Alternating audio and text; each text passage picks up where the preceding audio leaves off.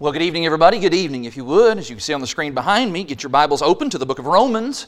Romans chapter 5, as we resume and return to our preaching theme for 2021, thinking about the gospel according to Romans, seeing what we can learn from the pen of Paul through this marvelous book of the Bible. We'll be exclusively in Romans chapter 5 tonight, so let's get those Bible pages turned over there and just be ready to work in the text. It is great to see everyone tonight. I'm so glad that you are here. I'm encouraged by your presence. It's been just a nice day. The Lord's given us maybe a little bit cooler than what we would expect for this time in the early part of spring, but we're thankful for the day that He's given us and thankful for the time that we've had to be together to worship Him and to encourage each other, and I'm thankful that we can do that a second time here at the close of this day. Read with me in Romans chapter 5. I'm reading here right in the middle of the book. In Romans 5, look in verse 9 and 10 to start with. In Romans 5 and in verse 9, there Paul says this. He says, "Since therefore we have now been justified by His blood, much more shall we be saved by Him from the wrath of God. For if while we were enemies we were reconciled to God by the death of His Son, then much more now that we are reconciled shall we be saved by His life." You ever see any of those used car commercials where the salesman is going on about how these prices are too good to be true, and there's all kinds of big bubbly letters and graphics and colors flashing on the screen while they talk about this is a once-in-a-lifetime offer. This is just a chance you're never going to have again. It's a can't-miss deal. Let me ask you, whenever you see those kinds of just very grandiose sales pitches, does that make you just immediately jump off your couch and run down to the used car lot waving your money saying, "Hey, I need to get me one of those used cars"? Me neither.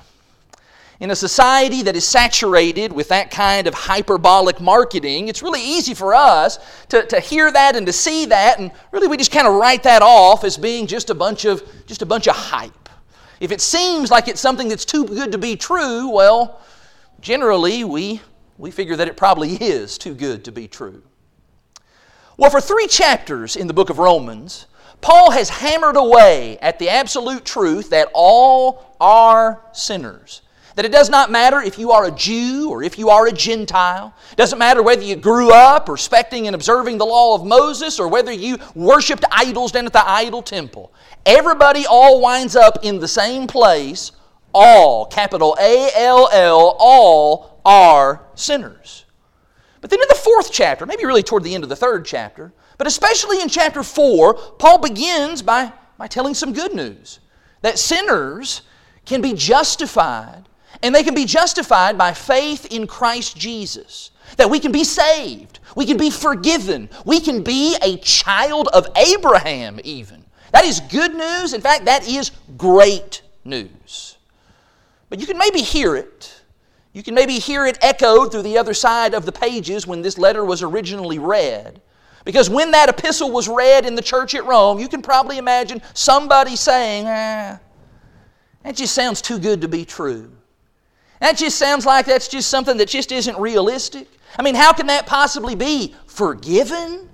Justified? That is to be made right with God? To be declared not guilty? I just don't know how that could possibly ever be done. I mean, Paul, you don't even know the kinds of sins that I have committed. You don't know as well the kinds of things that I've left undone in my life, but God certainly knows. And now, Paul, you want to come along and say that I can be reconciled to God? I can be saved from His wrath? Paul, that just sounds too good to be true. Well, welcome to Romans chapter 5. Because in Romans the 5th chapter, Paul is going to put together what I believe in many ways might be the greatest chapter ever written in Scripture on the subject of assurance. What Paul wants to show us in Romans chapter 5, what he wants to help the Romans see and what he wants to help us to see, is that the gospel does indeed provide for us assurance. I know and you know that even though we sing those wonderful hymns like Blessed Assurance, which Matt's going to lead us in at the close of our service this evening, that despite what we say in the words of that song, that it is still very easy for us to doubt our salvation, to question, and to maybe even say things like me? I could be saved and I could be assured of my salvation? I don't know. I'm just not really sure and confident that I am saved. And that is precisely why we need chapters like Romans 5 so very much. The heart of this chapter is the verses that we just read, verses 9 and 10. And God gives this promise in verses 9 and 10 that He will save us, that He will reconcile us to Him, that we will be spared from His wrath through the blood of Jesus. Then we need to believe it. And we need to accept it, and we need to trust the Lord at His word. And I do want to admit to you just right up front, this is not the easiest chapter in the Bible. I said at the outset of our Romans study that Romans itself is not an easy book, and this chapter in particular does not help that fearsome reputation that it has. There is a comparison in the back half of this chapter that Paul is going to make between Adam and Jesus. And you may have read those verses before, and it maybe has caused you to pull out your hair. Well, more important than what happens to your hair is the main thing, the main idea in this chapter. And that is that we have been saved by what Jesus does. And we can depend on that, and when we do, when we trust, then we in turn can have blessed assurance. Now maybe as I'm saying that, somebody would maybe say, well, you know, Josh, that's all fine and good, and that sounds like a dandy subject to preach on, but I thought Romans was about this congregation in Rome that was divided. You had all these lines being drawn between Jews and Gentiles, and I thought Paul was writing this stuff to try to help unite them in Christ. Remember all that stuff in the first few chapters? All have sinned, all fall short of the glory of God, and yet at the same time, all can be justified, all can be saved. So what gives here in chapter 5? Why talk here about assurance? What's that got to do with it? Well, I think maybe chapter 5 is where Paul begins to kind of expand a bit. Maybe in some ways chapter 5 we might look at it as kind of a bridge chapter. Because there's going to be some themes here that Paul is going to things that he's developed in chapters 1, 2, 3, and 4, that these themes are going to kind of recede a little bit. And at the same time, Paul's going to start to bring some new themes to the forefront. Themes like peace and reconciliation. And maybe most importantly of all, the idea of living as a Christian. That's going to be fully fleshed out when we get to chapters 12 and 13 and 14. This is what you need to do in order to live like a Christian. But what if you're not really sure that you're a Christian? What if you're not 100% confident that I really am saved and I really am a child of God? Well, that's why Romans 5 is so important. Because Paul's going to say again and again and again that the basis of our assurance is Jesus Christ. And when we focus ourselves on Jesus, then we will be able to boldly and gladly sing those words, "Blessed assurance, Jesus is mine." Let's work together in the text this evening and see if we can't grab a hold of that assurance. I'm going to break this chapter into two parts because I think it just kind of works out neatly to be broken into two parts. As these first 11 verses really are all about assurance. It is the assurance that you can and you will be saved. Look with me in verse 1, Romans 5 verse 1. Therefore, since we have been justified by faith, that was the big topic in chapter 4, we have peace with God through our Lord Jesus Christ. Through Him, we have also obtained access by faith into this grace in which we stand, and we rejoice in hope of the glory of God. How can we be assured? How can you and I be assured of salvation? Paul stresses that we can be assured when we focus on what God has done in Christ Jesus. I think so many people today, so many Christians today, we make the mistake of thinking and trying to figure out that our assurance is somehow based on what we've done. Here's how I can be confident that I'm saved, that I did this and I did that. I went to church 3 times a week. I made sure and I read my Bible and checked my Bible reading off every day. I prayed really hard every day. I tried to just be a good person every day. No. No one's ever going to find assurance in that. Remember, what are we? What has Paul established in the first 3 chapters of this book? We are all sinners. Sinners can never find assurance in the things that they do. We may do some good things from time to time, but we are broken and we are messed up. Sin messes all of that up. That's why Paul says emphatically here in verse 1, he says that we find peace through our Lord Jesus Christ. Verse 2, he says it is through Him that we are able to stand. Look at that term. You think, first of all, about peace. That says something about assurance. That's a calmness and a settledness within our soul that we recognize that things are well between me and God. But furthermore, that word stand in verse 2. That speaks of confidence. That speaks of certainty. Paul does not say we're just kind of hanging on by our fingernails and we're going to fall at any moment. No. He says we stand in this grace. I'm standing in God's grace. I have peace within my soul. And I want you to notice that Paul says that this doesn't have anything to do with your emotions. This isn't about whether you feel close to God or not. No, this assurance is actually a very objective thing. Because this assurance that God provides for us, it is based upon us being in Christ. It's about what the Lord has done. When I am in Christ, I can be settled. I can be confident. I can stand. I have assurance. I would call your attention to this word that's used here in verse 2. The ESV renders it rejoice. Talks about there about how we rejoice in hope of the glory of God because of the things that the Lord has done. That term, maybe in your Bible, is rendered glory. Or there's actually a translation or two that actually uses this word, the word boast. I like that a lot. That we can boast about what God has done. I'm not boasting about what I've done. I'm a sinner. What do I have to boast about? I instead can boast about what the Lord has done, the amazing things that the Lord has done, and I will boast in that. In fact, we even see that word rejoice again in the very next verse. Look in verse 3. In verse 3, more than that, we rejoice, boast, in our sufferings, knowing that suffering produces endurance, and endurance produces character, and character produces hope, and hope does not put us to shame, that is, it doesn't disappoint us, because God's love has been poured into our hearts through the Holy Spirit who has been given to us. Notice here that Paul says that we are able to have this assurance even despite suffering. And the fact of the matter is, Christians will suffer. Let's be careful and notice that Paul does not say that we rejoice because we are suffering. No. Paul doesn't say that suffering is somehow good in and of itself. No, what he just says here is he says that being in Christ is it gives Christians a way to cope with the sufferings and the difficulties of this life.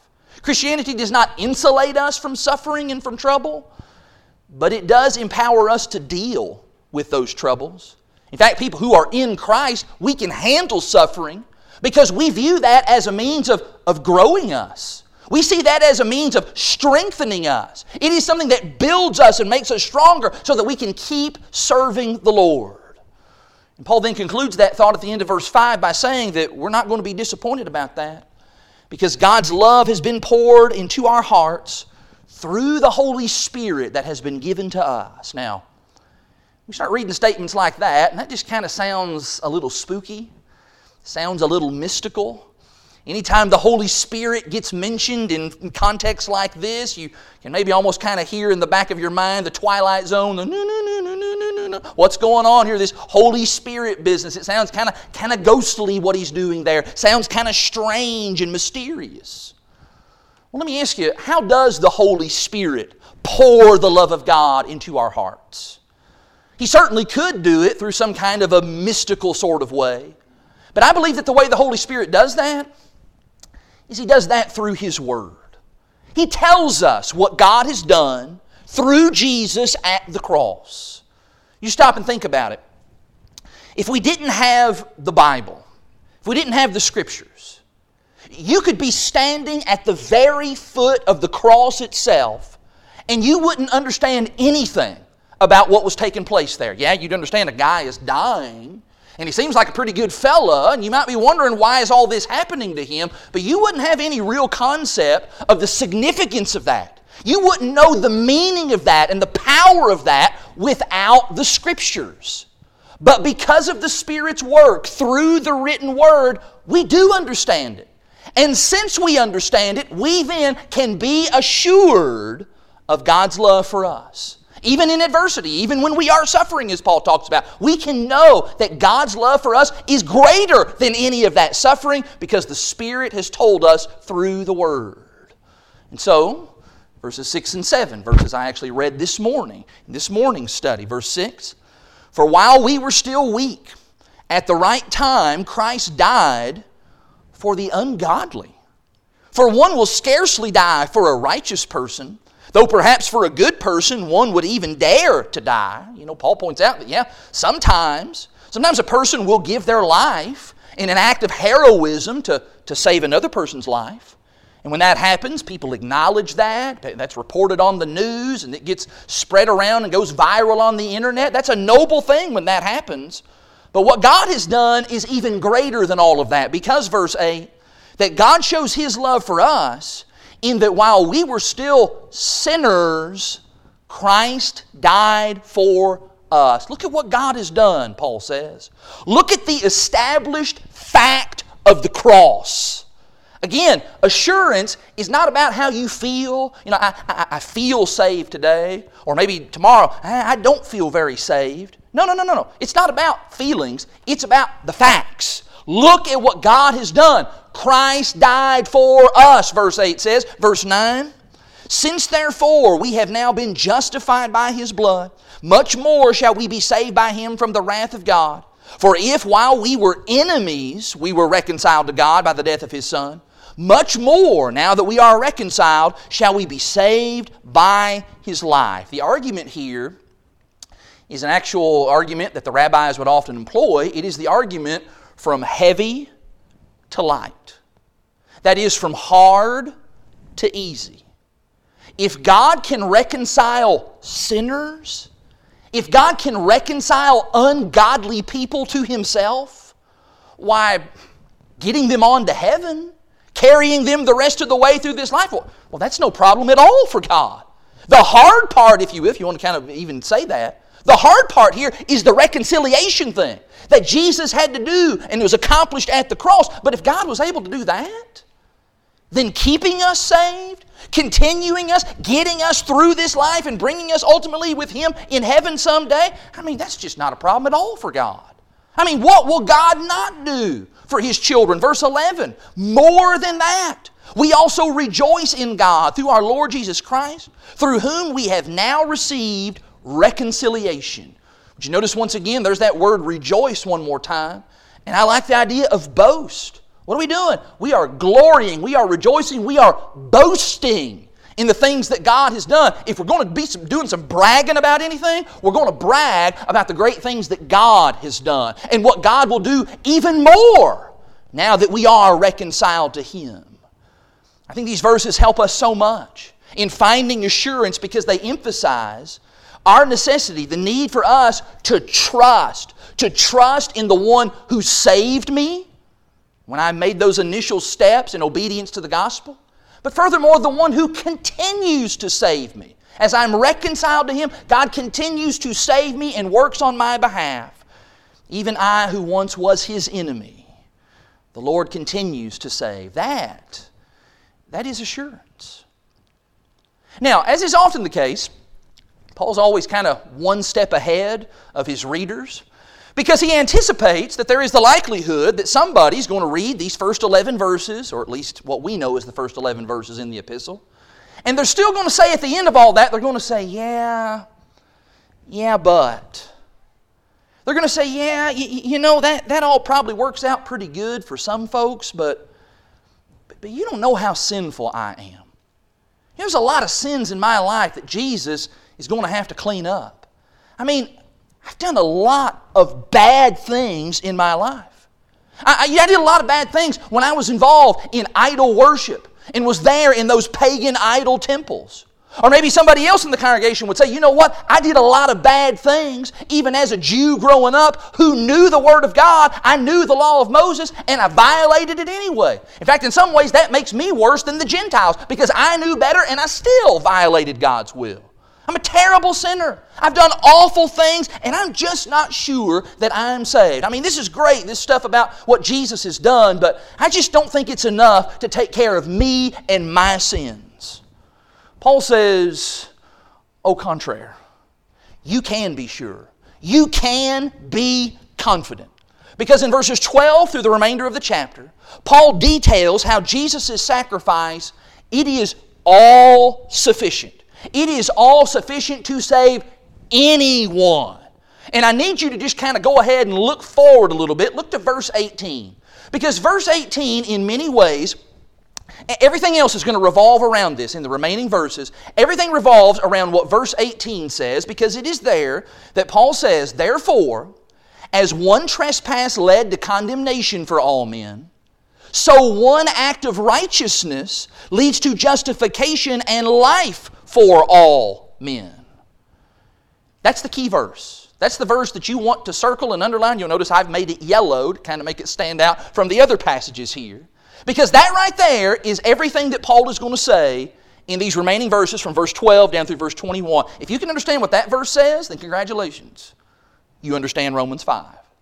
It is about the all-sufficiency of the death of Jesus on the cross that is the centerpiece of these remaining verses. And what Paul says in essence in that verse, and we'll see it bore out in the verses that surround it, is Paul is going to say that one person has affected every person who has ever lived or ever will live. And that one single act, has had an effect upon all humanity. And he's going to make that comparison between Adam and Jesus. And when we stop and think about it for a moment, we come to realize that really there isn't anyone but Adam that Paul could use to make this illustration and to make it work. Because think about it. Can you name anybody else in all of human history whose life has had such an effect the way that Adam's did? Now, perhaps what makes this passage, these verses, so difficult for us is because there's a lot of talk in the religious world that surrounds these verses and a lot of misunderstanding because of what John Calvin taught. About 1,500 years after these things were wrote, John Calvin came along and began to press his doctrine, what is now known as Calvinism. And so as a result, we get to these verses, and we can't even just say what the verses say to people because we've almost got to unteach all of these wrong ideas, unpack all of these false doctrines that people have had embedded into their minds, and then that's what kind of where the difficulty and where the problems come from. I'm going to say to you this evening what I said at the very beginning of this Romans study. I said this all the way back in lesson number 1. And that is that John Calvin is not invited to this sermon series. John Calvin, Calvinist, Calvinism, it did not exist when Paul wrote these words. And so we're not even going to allow those ideas and those concepts of inherited depravity and original sin. We're not even allowing those ideas to enter into the text. John Calvin, you stay home. You can't come to Romans chapter 5 unless you're just going to say what Paul says. Because I really do believe that what Paul says here, if we just kind of focus on verse 18, I think it's pretty simple. I think it's pretty straightforward. And so we want to keep Paul's main idea in front of us. That just as one man's sin had some terribly destructive results, also one man's righteous act had incredibly constructive results. Paul's point is that the grace of God is more powerful. It is more than capable of offsetting all the terrible effects that sin has created in our world. I think if you can understand that, then you can understand Romans 5. And in fact, you can understand and you can know what it is to have assurance. And so, read with me in verse 12.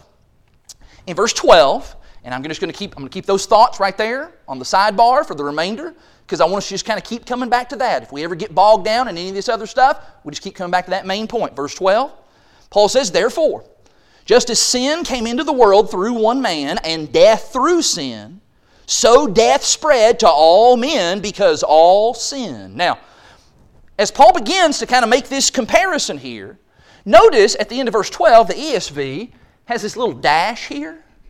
That ought to be kind of an indicator to us that Paul is kind of interrupting himself.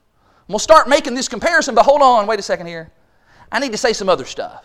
I need to say some more things before I flesh out that comparison here.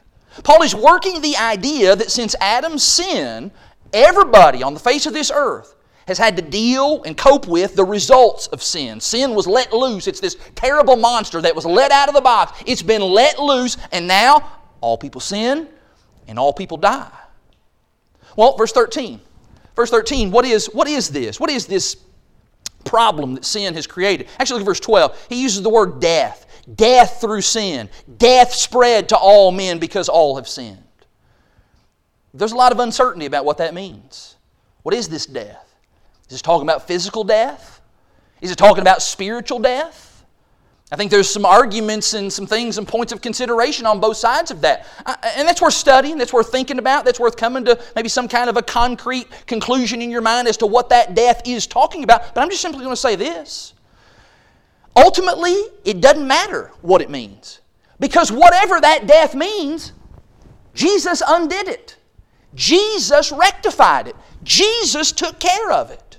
And I want us to remember that. Again, I'll be glad to hear and entertain your thoughts about whether that's talking about physical death or whether that's talking about spiritual death. Maybe you think that's talking about both kinds of death, and maybe there's an argument to be made about that. But whatever it means, Jesus undid it. Jesus fixed it through that one righteous act. Now verse 13. Verse 13, talking about sin. For sin indeed was in the world even before the law was given. But sin is not counted where there is no law. Yet death reigned from Adam to Moses, even over those whose sinning was not like the transgression of Adam, who was a type of the one thing who was to come, of the one who was to come. Paul points out here that sin was a monster on the face of this earth even before the law of Moses came. You had a period of time there between Adam and Moses, maybe a few hundred years. And so, all right, did sin just not exist during that time since the law was in existence? No, Paul said there was sin. And sin was causing trouble then. It was still sin. Sin existed before the law of Moses. Sin is not dependent upon the law. And so now, after getting that out of the way, knowing that there's Jews who would bring up that stuff about the law, Paul then begins the comparison. Verse 15, he says there, But the free gift is not like the trespass.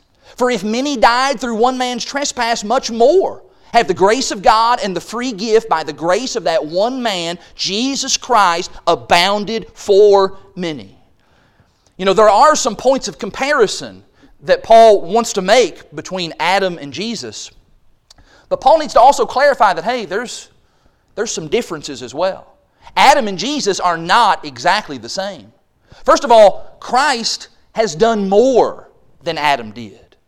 His effect is greater upon the face of this earth than sin. Grace has surpassed and outdid sin. It is able to make alive what sin has killed. Secondly, Christ's gift, it came not as a result of one sin, but for all of our sins. Christ's gift is not just the antidote for the sin that Adam committed back then, but for all of our sins. Verse 16 even bears that out. Verse 16, and the free gift, it's not like the result of that one man's sin. For the judgment following one trespass brought condemnation, but the free gift following many trespasses brought justification. What Paul does is he just keeps emphasizing the superiority of Jesus and what Jesus has done. Jesus is greater than Adam. Yes, they are similar in that one person affected all of human history, and one person, one act affected all of humanity, but Christ is greater. He reverses Adam's act by doing something that was more powerful, even more comprehensive. Verse 17, for if because of one man's trespass death reigned through that one man, much more will those who receive the abundance of grace and the free gift of righteousness reign in life through the one man, Jesus Christ. Which then leads us to that verse that's kind of our focal point, verse 18. The summation, as Paul's about to close the chapter. Verse 18, once again, therefore, as one trespass led to condemnation for all men, so one act of righteousness leads to justification and life for all men. Watch here how this idea in verse 18 is a theme that Paul's been building through the whole book. You see that phrase, all men? We've seen that several times, haven't we? All have sinned. All have fallen short of the glory of God. All can be justified. All can be saved. These are the concepts that Paul's using to try to bring this church together. All of us are in the same boat. And in this sense, all of us are Adam. Would you let that sink in for a second? We are all Adam. We are all sinners. In fact, we are all, I'm just going to use the language of the text, we are all made sinners by what Adam did. Now, if that sounds shocking to you, just that phrase, we are made sinners by what Adam did, we'll just read the text, verse 19. Verse 19, for as by the one man's disobedience the many were made sinners, so by the one man's obedience the many will be made righteous. Now, right about here is where those alarm bells start going off. Whoa, whoa, whoa, whoa, whoa. That kind of sounds like inherited depravity. That sounds like original sin. Here comes the Calvinism stuff into the conversation. We are made sinners.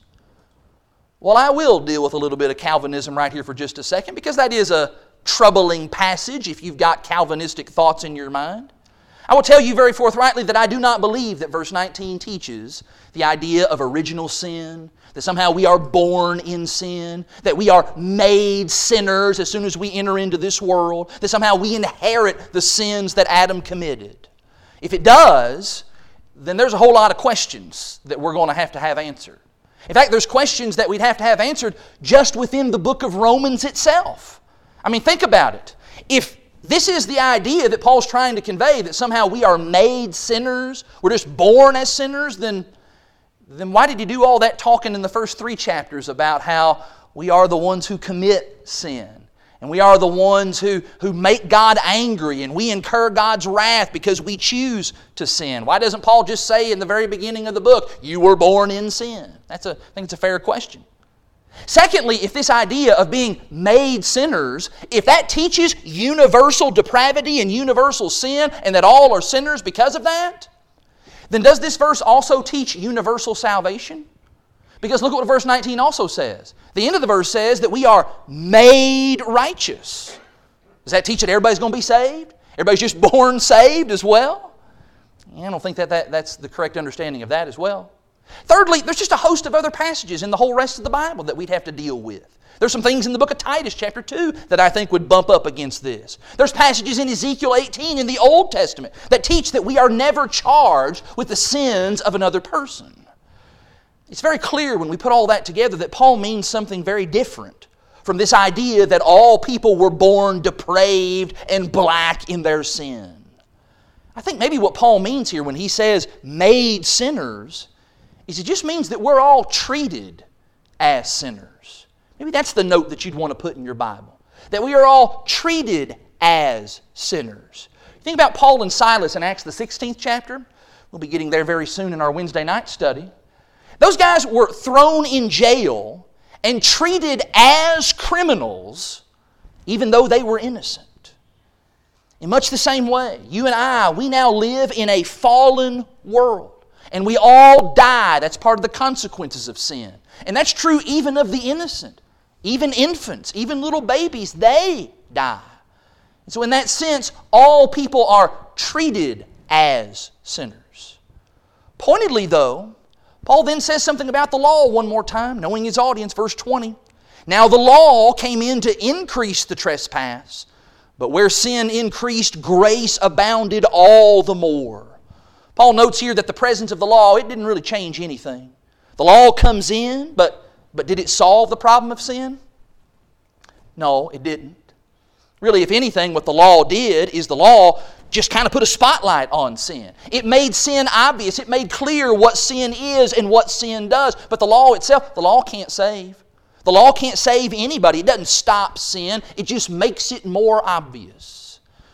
What Paul says is he says you can't stop God, you can't stop His grace. Verse 21, grace abounded all the more so that, verse 21, as sin reigned in death, grace also might reign through righteousness, leading to eternal life through Jesus Christ our Lord. The law just makes grace abound all the more, so that we are, verse 21, saved through Jesus Christ. And that goes for anybody. That goes for anybody, even the most wretched, vile, awful sinner. It doesn't matter what you've done. I don't know what the people in Rome maybe had done in their lives that would have been so awful. But you stop and think about whatever it is that you've done that is so awful. No sin is beyond the grace of God. Salvation is offered to all, and it is offered through that one man, Jesus the Christ. And so, somebody maybe hears all of that. And now suddenly all those thoughts and all those expressions about it's just too good to be true. It just doesn't seem believable. Suddenly now it's a little bit more believable. As Paul has conveyed and he has built the idea that the sacrifice of Jesus, it is all sufficient. And he has assured us that we can and we will be saved from the wrath of God because of what the Lord has done. And even more so, what the Lord is continuing to do so that we can have confidence and assurance. I have to imagine that as the Christians there in Rome maybe arrived at the end of chapter 5, that maybe there was some rejoicing on their part. That maybe there was some excitement. Again, those first few chapters are hard reading. Those would have been difficult things to hear. But maybe now, chapter 4 and chapter 5 are starting to lock some ideas in place and help them to realize that we all can be saved and we can all be confident of that. And we can even find unity in that. What about you this evening? How do you feel about this offer of salvation? How do you feel about what the Lord has done? What is your response to that? Have you responded to that? Let me say, first of all, if you are a Christian this evening, but maybe there are some doubts and lingering questions and thoughts in your mind, you're just not certain of your salvation. If the things that we've talked about this evening from Romans chapter 5 have not given you the assurance that you need, could we talk? We just sit down and just talk through some of those things. Maybe just be talking with another Christian, sitting down with an open Bible. Maybe we can come to the clarity that we need and the confidence where we're able to stand in the grace of God. It may be that there is sin in your life, and you know that there is sin in your life. And as a result of that, you're not all that sure of your salvation. What's the fix? The fix for that is you need to repent. You need to come back to God. You need to trust in Him fully so that you can stand in Christ. And if we can help you this evening to pray for you or encourage you to serve the Lord in a better way, then we're ready to do that as well. If you're not a Christian, I would hope that after this morning's lesson and even the things that we've talked about, which are probably a little bit more meaty stuff from Romans chapter 5 tonight, I hope if nothing else you would come to understand and you would realize the Lord wants you to be saved. And He has moved heaven and earth literally in order to make that possible. The sending of Jesus and everything that entails. Can we help somebody tonight? Maybe you've had some time this afternoon to sit and allow the thoughts of this morning's lesson to percolate and work in your mind and in your heart a little bit more. Maybe right now is the time. Maybe now is the moment when you're going to stop all the waiting and all of the delaying. And Jesus is beckoning you to come and to do that exactly at this very moment. We're going to stand in just a second. We're going to sing the song that's been selected, Lamb of God. What a wonderful and perfect song to sing at the conclusion of this lesson. Would you come to that Lamb? Would you allow Him to work in you so that you can indeed have salvation? It's not too good to be true. It is absolutely true. And you can come and get that this evening. Why don't you do that right now while we stand and while we sing.